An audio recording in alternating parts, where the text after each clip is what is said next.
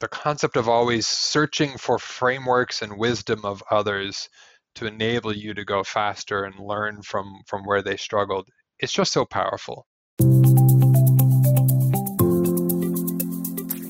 This is SaaS Scaled, the podcast where data meets action, with host Arman Shraki. Each week, Arman will be sitting down with CEOs and industry leaders from the technology sector, giving you the insight to innovate without reinventing the wheel. They'll discuss challenges, best practices, and how to identify the right metrics. So if you want to get to market faster and in a way that matters, then subscribe and join us every week as we discuss SaaS Scaled. This episode is brought to you by Curve, the modern no-code analytics solution for SaaS companies on AWS. The tools you need to take action with your data on a platform built for maximum scalability, security, and cost efficiencies. If you're ready to reduce complexity and dramatically lower costs, then contact us today at curvey.com. That's QRVEY.com.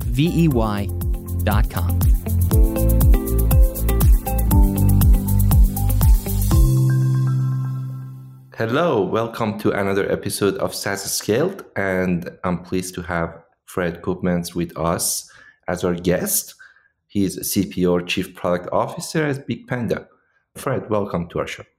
Thank you so much, Arman. Really appreciate taking the time to speak with me. Fred, tell us a little bit about yourself, your story. Yeah, happy to. So kind of a engineer by trade. I've been in and around the product area here in Silicon Valley for a little over 20 years.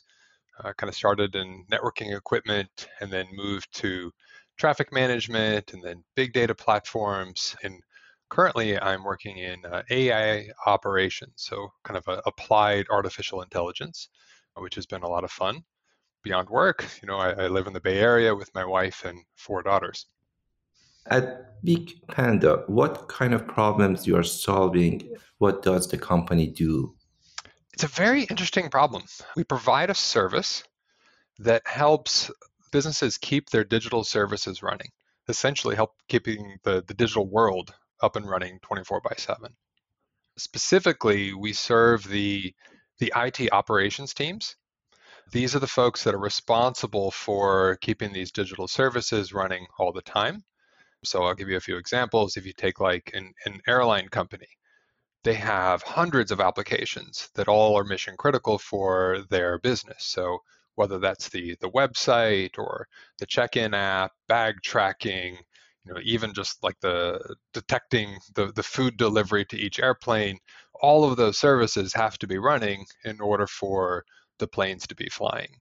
And there's a team, like an IT operations teams, whose job it is to monitor all of those. And when things go wrong, not if, because when, things are breaking all the time, they need to jump onto it and route it to the right place to get it fixed as soon as possible.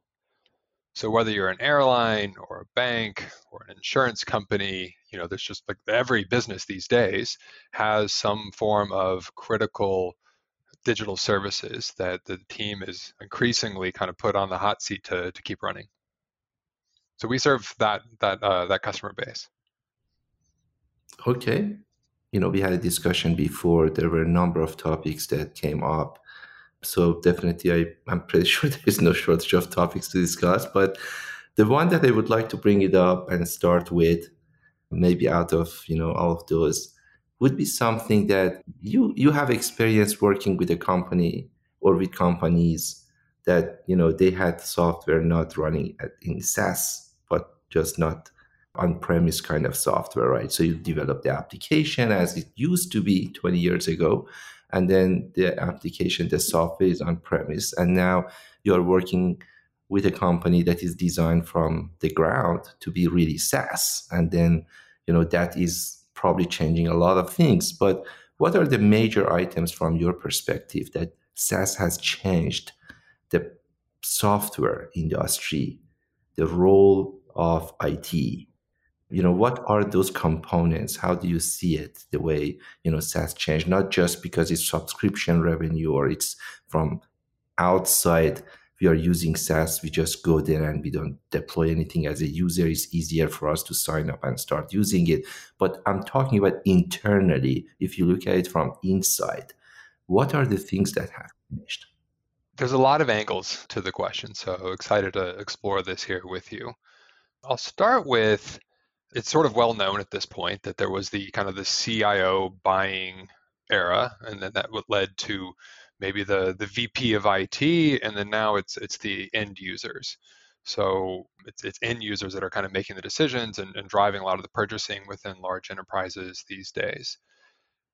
From kind of an internal perspective, the way I've seen that manifested specifically, let's say just within the IT operations area that BigPanda serves, is that as that happened, the centralization kind of broke down and the power went out into the business units. And there were a host of vendors there to serve them. And all of that kind of changed the world dramatically. So you have, with the cloud, of course, the rise of on-demand elastic computing at very granular kind of infrastructure. So all of a sudden you have an explosion of the number of servers and the variability of those servers that are out there running that company's applications. Additionally, there was another trend that happened. Maybe it's not exactly because of SaaS, but coincident with it, which is a transition from kind of monolithic applications, sort of like very big, kind of the traditional on-prem monolithic at least, to microservices. So what that does is it increases the number of services that need to be monitored and kept online, by an order of magnitude, possibly even more. And then next, you have CI/CD. It's a fundamental change to the way that we develop software. So continuously integrating all of your small granular check-ins and then deploying them into the system. The idea there is like, let's catch problems much quicker rather than dumping months worth of changes all at once. Well, as you can imagine, that's like an order of magnitude or two of more opportunity for things to break. Okay, through this new process, you're constantly making changes. Like the time frames of which you can break something happens much more frequently. And then you have DevOps. Okay, another big trend here. So this is sort of a regrouping of taking sort of some component of an operations teams and then combining that with the development team. And they're typically like let's say the second line or third line responders, not typically the first line, kind of available staffing the system 24/7. But that explosion created a whole new suite of tools. And what that kind of manifests itself as 10 times more data silos. So they each have their own monitoring tool just for their application, but all siloed away from the central tool. And then you have the pandemic. Okay. And the pandemic did this massive acceleration of digitization. So the first year alone, I've heard people say, brought forward, at least like 6 years worth of digital transformation.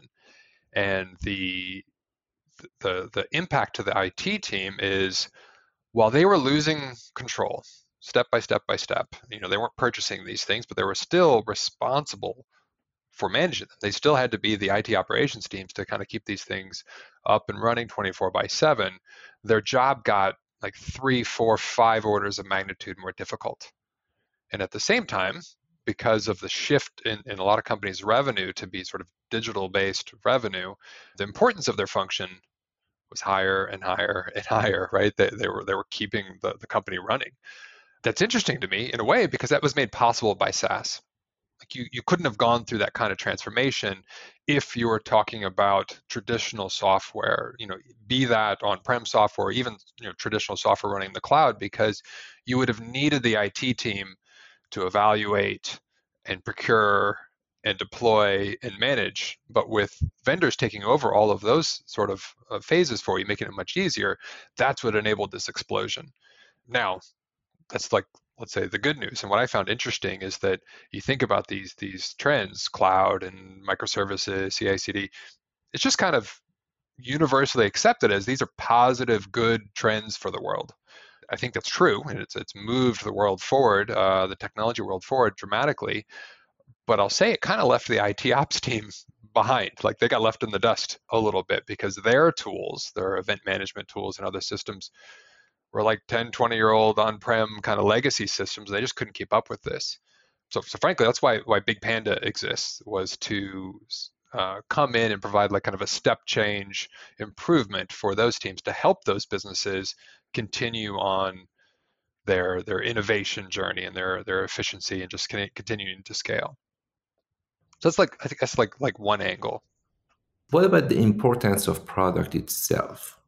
Has it changed? I mean, SaaS has changed that equation that you go and you look at the product versus, everything else that, a software company does. It's changed entirely. Yeah. So I think there's, I'll just think about my own career. I spent the first 10, 15 years building software that was sold on-prem in a perpetual business model or perpetual license. So what I needed to do is, get the current release out and then think of a bunch of really interesting new things to go put into the next release so that I could go and sell that to the customer. So like, okay, version 5 is out. Let me go save a bunch of really valuable features to version 6. And then I have like a conversation and negotiation with the customer to try to convince them that there's additional value. It's worth several more millions of dollars to pay me for version 6. So it's like the perpetual model. Then you get the subscription model where you land somewhere and then you're like, okay, there's a renewal coming. Let's make sure the customer's happy. Hopefully they're going to expand a little bit as well. But you're driving features again for the sake of helping to drive that renewal. In a consumption model, it's very different. So the business model is different. Maybe I'll come to that here in a minute. But one of the biggest changes I see is the impact that product has, and frankly, the responsibility that product has changed. So traditionally in an on-prem kind of software model, look, you have to design the product, you have to describe how to position it, you have to work with engineering to ship it, but then your job stops for a little bit, right? There's a big gap from the moment the software is released to the time that the customer achieves their value realization. It's not the product team that's making that happen. It's pre-sales and post-sales teams that are making that happen. And that's sometimes like 12, 18, 24 months later from the moment of release to the moment of value realization. And in SaaS, well, that goes away, that gap. It should go away. It shrinks considerably. It's not that you don't have, pre-sales and post-sales, but that gap goes where you release software, it's impacting your customers immediately. There's like no place to hide, good for the good or for the bad. They're going to see the value or the lack thereof immediately. And that feedback's going to come right back to the product organization. The feature didn't work or it didn't deliver the value. So it's like one side of it. The other side is it's literally your job to make that gap go away. This isn't just a thing that happens. You have to treat the pre-sales and post-sales, your sales teams as almost like users of your product. You have to design it to make it easier to be sold. And it's like, okay, well, I'm going to design a thing here that's going to enable a POV, and I'm going to design a thing here that's going to enable a proof of value, is the term, POV, proof of value, or design a thing here that's going to help enable some magic sort of aha moment in the customer that the salesperson can easily help with, that then takes them to the next thing. And then the renewals, they're all just built into the product, and you want to show a forecast of how the usage is growing. So you have to think much more holistically about it. It's not just shipping software. You have to engineer and kind of product manage like the whole sales cycle from pre-sales to post-sales onboarding to even the renewal. That's just part of the product you have to design. That's different. That's you got to bring it for that. You got to bring your A game for this. I can't think of a better test for one's product capabilities than working in enterprise SaaS right now. It's sort of where it's at from the best of the best. I think go there because of that problem I have. There's just so much responsibility. So I find that super interesting. Let's say, for example, I'm a company, I have a product very established. I have a lot of users, have been, pretty successful, but it is on premise. And now I wanted to move that product and make it a SaaS product because of all of those benefits that you mentioned, both internally, externally. from any aspect, right? Is it just a product change? Do you see it as more a business change on both sides? Does it, go back to the root and the DNA? And what are the factors that can be done better for the companies when they make such a move to pay attention in order to lower their risk, in order to maximize their probably chance of success, in order to make that move from making the product now a SaaS product that used to be, the same product, people still need it. The need hasn't gone away. It's just the company wants now to offer it as a SaaS. I mean, honestly, that is like the billion dollar or the trillion dollar question of our age is how do you transition for that? And frankly, not a lot of companies have done it. So I don't know that I've got like the answers here. I'll tell you kind of my experiences. If we think of who's like really successfully transitioned from on-prem to a cloud business model, Microsoft, Adobe, VMware to a certain extent. There's a few companies, but I can't think of a lot.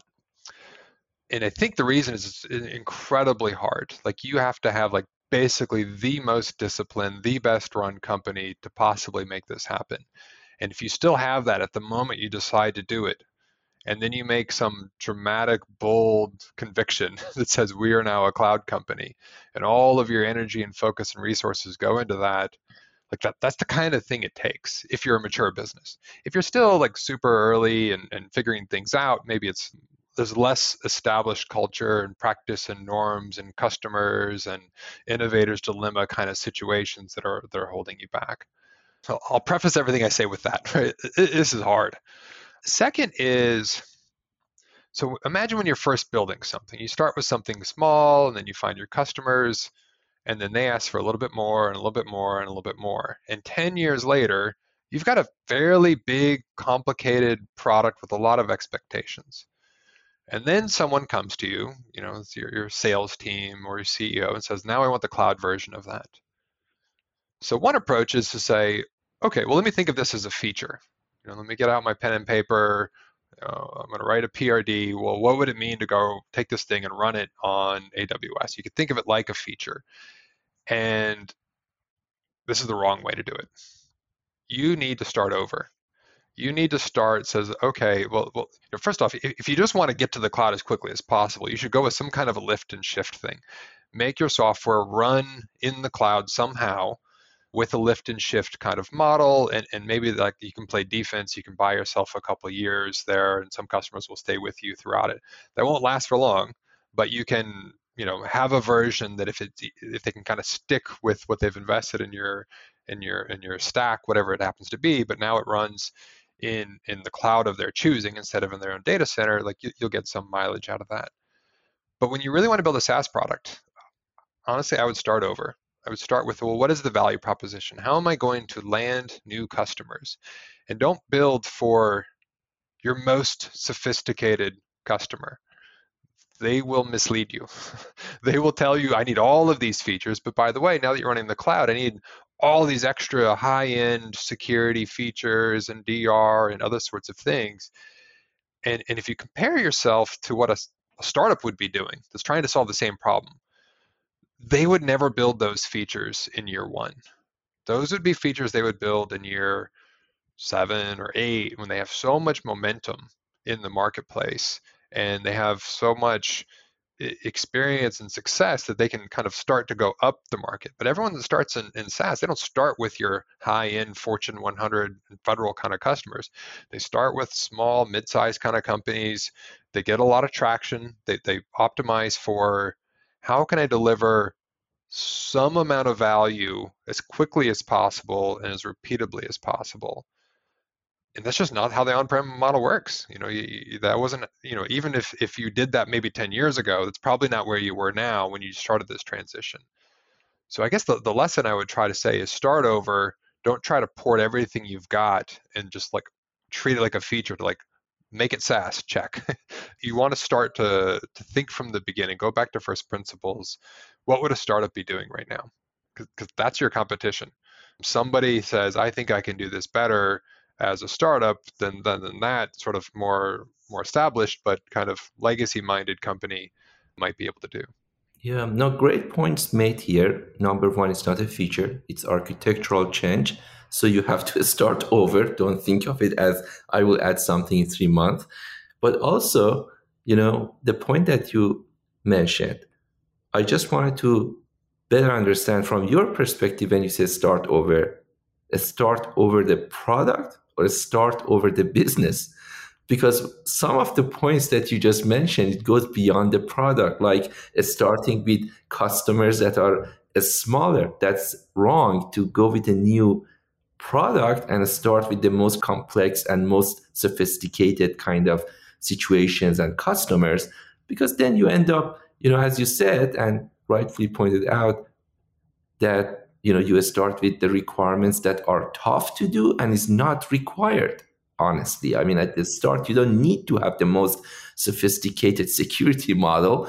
If you're a startup, if you're a new product, if you're a new business, you have that luxury to start with a smaller, simpler use cases and then grow up in some years in the right way. But if you are existing company with existing customers, with a lot of those, you may just mislead yourself and go to your best customers and then put the requirement and then go to SaaS.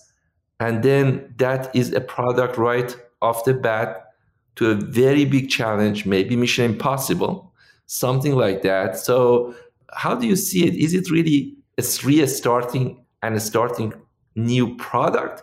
Or sometimes it's about really starting a new business, maximizes your chance. Just separate that brand, give yourself that kind of option that this brand, the expectation from this is not that much. Go with the new brand, set the expectation at the right level, bring customers and grow with them. I think you're spot on. Whether you literally start a new brand or not, I don't know that I have a strong opinion there. I could see the pros and the cons. But what I will say is internally, at least, you should think of it as starting a new business, a new company, perhaps, if you will, because the mindset and the culture and the systems is all different. What would this startup be thinking about? What would they be doing? It reminds me a little bit of the series of books, the business management books from Jeffrey Moore, kind of from Crossing the Chasm, which was his sort of first in the series, to Zone to Win, which is I think the seventh one in the series. And what I like about them is Crossing the Chasm provides like this business framework for the startup. Okay, when you're trying to attack somebody else's business or disrupt something, well, how do you think about it? And you should really know that because a lot of startups are thinking that way. Zone to Win, on the other hand, says, what if you're the established business and you're trying to catch a new wave or create a new line of business that could really be meaningful? The threshold he uses is 10%. How can you create something that would be 10% of total revenue? And how do you focus on that? How do you organize your company and your business, and depending on whether you're playing offense, and you're just trying to create something brand new, or you're playing defense. You're being attacked and your on-prem business is under attack from startups, and now you want to go on defense. How could you neutralize the competition, et cetera? And his guidelines are like, treat it like its own new company and focus all of your energy and attention on that new thing. And you have to kind of squeeze the resources off of that existing business. And that's both from an engineering perspective and a product perspective and a sales perspective. And you got to incentivize the marketing team and the sales team to focus on that. And they're going to be really inefficient. You don't have any of those efficiencies of scales or brand recognition or that renewal power or anything like that to help with that. It's going to be working against you, which is why it's most important that you really kind of focus on this as the P1. And it's like this has to be the CEO's number one job, kind of morning, noon, and night. It's fascinating. And having been at companies kind of at both ends of that, I think that's right. I don't think you could underestimate how much of a transition this is going to be and how much focus it would take and how holistic it would be.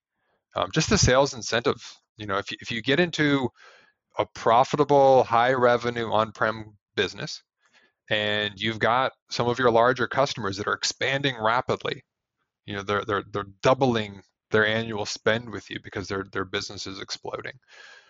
But then you're also losing 20-30% of your customers kind of every year that have shifted off and gone off to the next generation of technology and the startups. Now you're in a renewals business, and you either accept that and you dig in and you say, well, I'm going to hold on to this thing for all that I can, or you do something that helps manage that renewals business, but you treat it as a fund. You treat it as a way of funding your emerging business, and you got to go pick one emerging business and treat it like a startup, and don't forget your your startup days, from a product, from an engineering, from a growth hacking, from a sales perspective. And that explains well why it's so difficult to reinvent yourself, right? So as a company, as a business, I mean, it's just not super easy. As you said, we don't have a lot of good examples. We have a few, maybe considering, all of the stories we hear, and it's a huge risk. And in our domain, in analytic world, we have seen it. We have seen some companies trying to reinvent themselves, and some companies, maybe even if they are massive, they are multi-billion-dollar companies. Tableau is a good example. Maybe at one point they had the options: should we reinvent ourselves, or should we, be acquired by a bigger company and say, let's not doing it and not go to the next chapter? And it's tough. So at that point, the wise choice normally, I would say, I have seen more often in the market is, you are pretty established. Let's not really at that point take the risk to reinvent yourself and then mess up everything that you have built so far and all of the customer base and users and legacy system that you have put in place.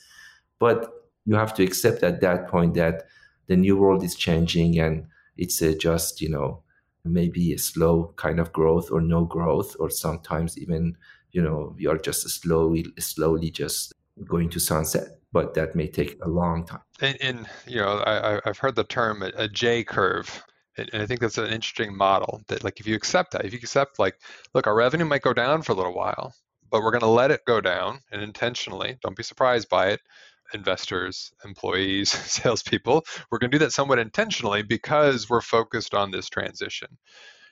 Now, that's really hard to do, to have that discipline, especially if you're a public company.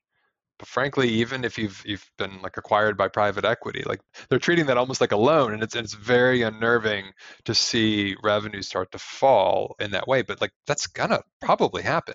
You would have to be not only a legacy company, but a very high performing kind of legacy company, having a legacy business, if you were going to transition that without some form of a J curve. So I think, open your eyes to that and expect it, and be transparent with all of your shareholders and employees. But it speaks more to the need to go through it. And if at all possible, if you see this thing coming, fix it before you go public. I think the moment you go public is very difficult to then go do a transition, right? This is disruptive, and it's risky, and it's scary, and you want to be private at that time, venture-backed private, ideally at that time. And if that's what matters most to you, and you're doing some sort of business model transformation, SaaS aside, that's both a technology transformation and a business transformation. But any kind of business transformation, I think, is sort of similar. So, I'll give you an example at my current company, BigPanda, venture-backed, private company. We're in the process of embarking on a transformation to go from a subscription revenue model to usage-based. It's going to be impactful. It's going to be hard. It's going to be tricky. Our customers are already asking for it, so I know there's demand in the market for it. But it's going to mess with our books for a little while. So we need to get through that now. And there's sort of no thought of like, let's go public until we get on the other side of that kind of a thing. And I think that's the right thing to do. I would hate to go public and then say, okay, which transformations do we need to go embark on now? Who's at our heels trying to disrupt us, et cetera. So you get it done as early as you can. Well, there are many other topics we can just branch out from here and go. But before I go further, I would like to ask you if you could tell us a little bit about the event that I know is coming, the upcoming event at BigPanda. If you could explain it a little bit, so there might be some interest. Yeah, so there's an event that BigPanda organizes, let's say. It's not our event. We think of it as a community event. It's called Resolve. It's an annual event.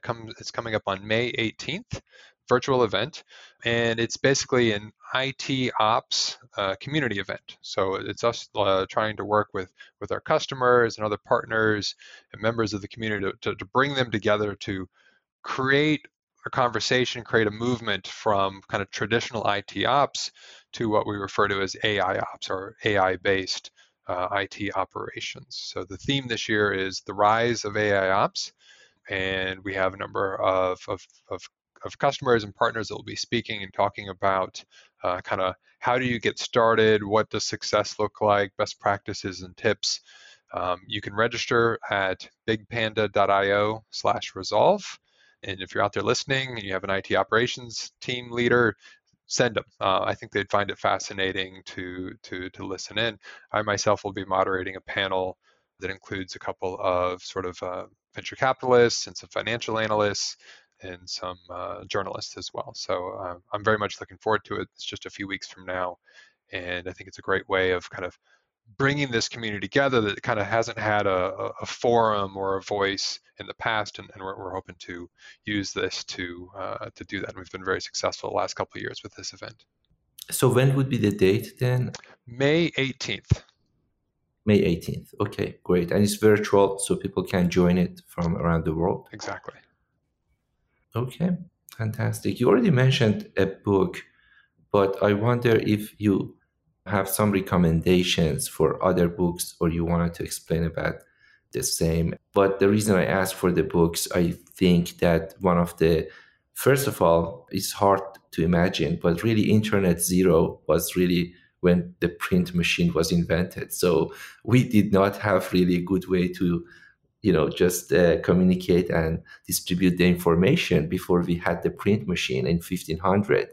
So that was Internet Zero. It's very important. It's still very important. When we have books, we can just share our experience with other people. It has not gone away, even in Internet age. And then, of course, now we have Internet 1 and 2 and Web 3 now coming, that all of those accelerates the information distribution. But still, we rely very much on version 0, that are really books that people write, share their experience that they have gained across, many, many years. Somebody might just summarize all the lifetime experience into 100 pages. So that's definitely like a miracle. We can really read and, get smarter. So definitely books are the most important still, for us, especially, in the software product technology that is relatively new. And then we need to share our experience with each other so we all can do much better and serve our customers as users better. So with that said, I appreciate if you could share, a book or some with our audience. Yeah, Armand, thank you for that perspective. I like the way you kind of described it, the importance of it, the significance of books. I struggle sometimes to find the time for reading. I think everyone does in kind of a busy modern world. So I do a lot of audiobooks. And there's good things and bad things about that. One is I have more time, whether it's commuting or working out or something like that. I have more time for it. The bad things is some of the really best books give you lots of ideas. Especially you read some sort of business framework book like, Jeffrey Moore's books, or kind of career roadmap and management books like Patty Azzarella's books. They give you a bunch of good ideas. And I find myself, I'll be like running and constantly setting myself reminders using Siri. Siri, remind me in 2 hours to think about the blah blah blah or whatever. It's just a funny way of trying to get that. But to your point, the concept of always searching for frameworks and wisdom of others to enable you to go faster and learn from where they struggled, it's just so powerful. And I don't know why, but there's just a lot of people that don't necessarily do that. There's a notion that you kind of finish your learning and your education sometime in your early 20s, and then from there on out, it's like doing. Let's just focus on doing the work as opposed to continuing learning and maintaining that growth mindset. And certainly, I have struggled with that in the past as well. A lot better as of late. I mentioned the Jeffrey Moore books, but I'll add Patty Azzarello's books as well. She has two that I know of at least. One is called Rise, and it's sort of 3 practical steps to taking a hold of your own career and launching yourself on an upward trajectory. Sometimes people will come to me and say, hey, what's my path to, and then they'll mention like a title that's like 1 or 2 levels above where they are now. And it's like they're coming to me to give them that answer. And I just send them Patty's book. I'm like, read Rise. It'll tell you what to do. Follow the frameworks there. And it'll tell you got to do better, then you got to look better, and then you connect better. That's how the book is organized. And it's got like an amazing amount of wisdom kind of packed in there. And it also says it's on you. It's your responsibility to do these things. Others will help you along the way, but you got to be a self-starter in this area. So it kind of turns the conversation back around. If I'm honest, I read the book a couple of years ago. I got about a third of the way through. Really stressed me out. There was too much wisdom in there, and I wasn't ready for maybe all of that, so I paused it. I spent about 1.5 years doing better, following its guidance, sort of loosely. I read it again a couple of years later, and I was like, okay, I feel like I'm good. I finished the book, and then I went to our next book, which is interesting. It's called Move. And it's about guiding an organization through a transformation.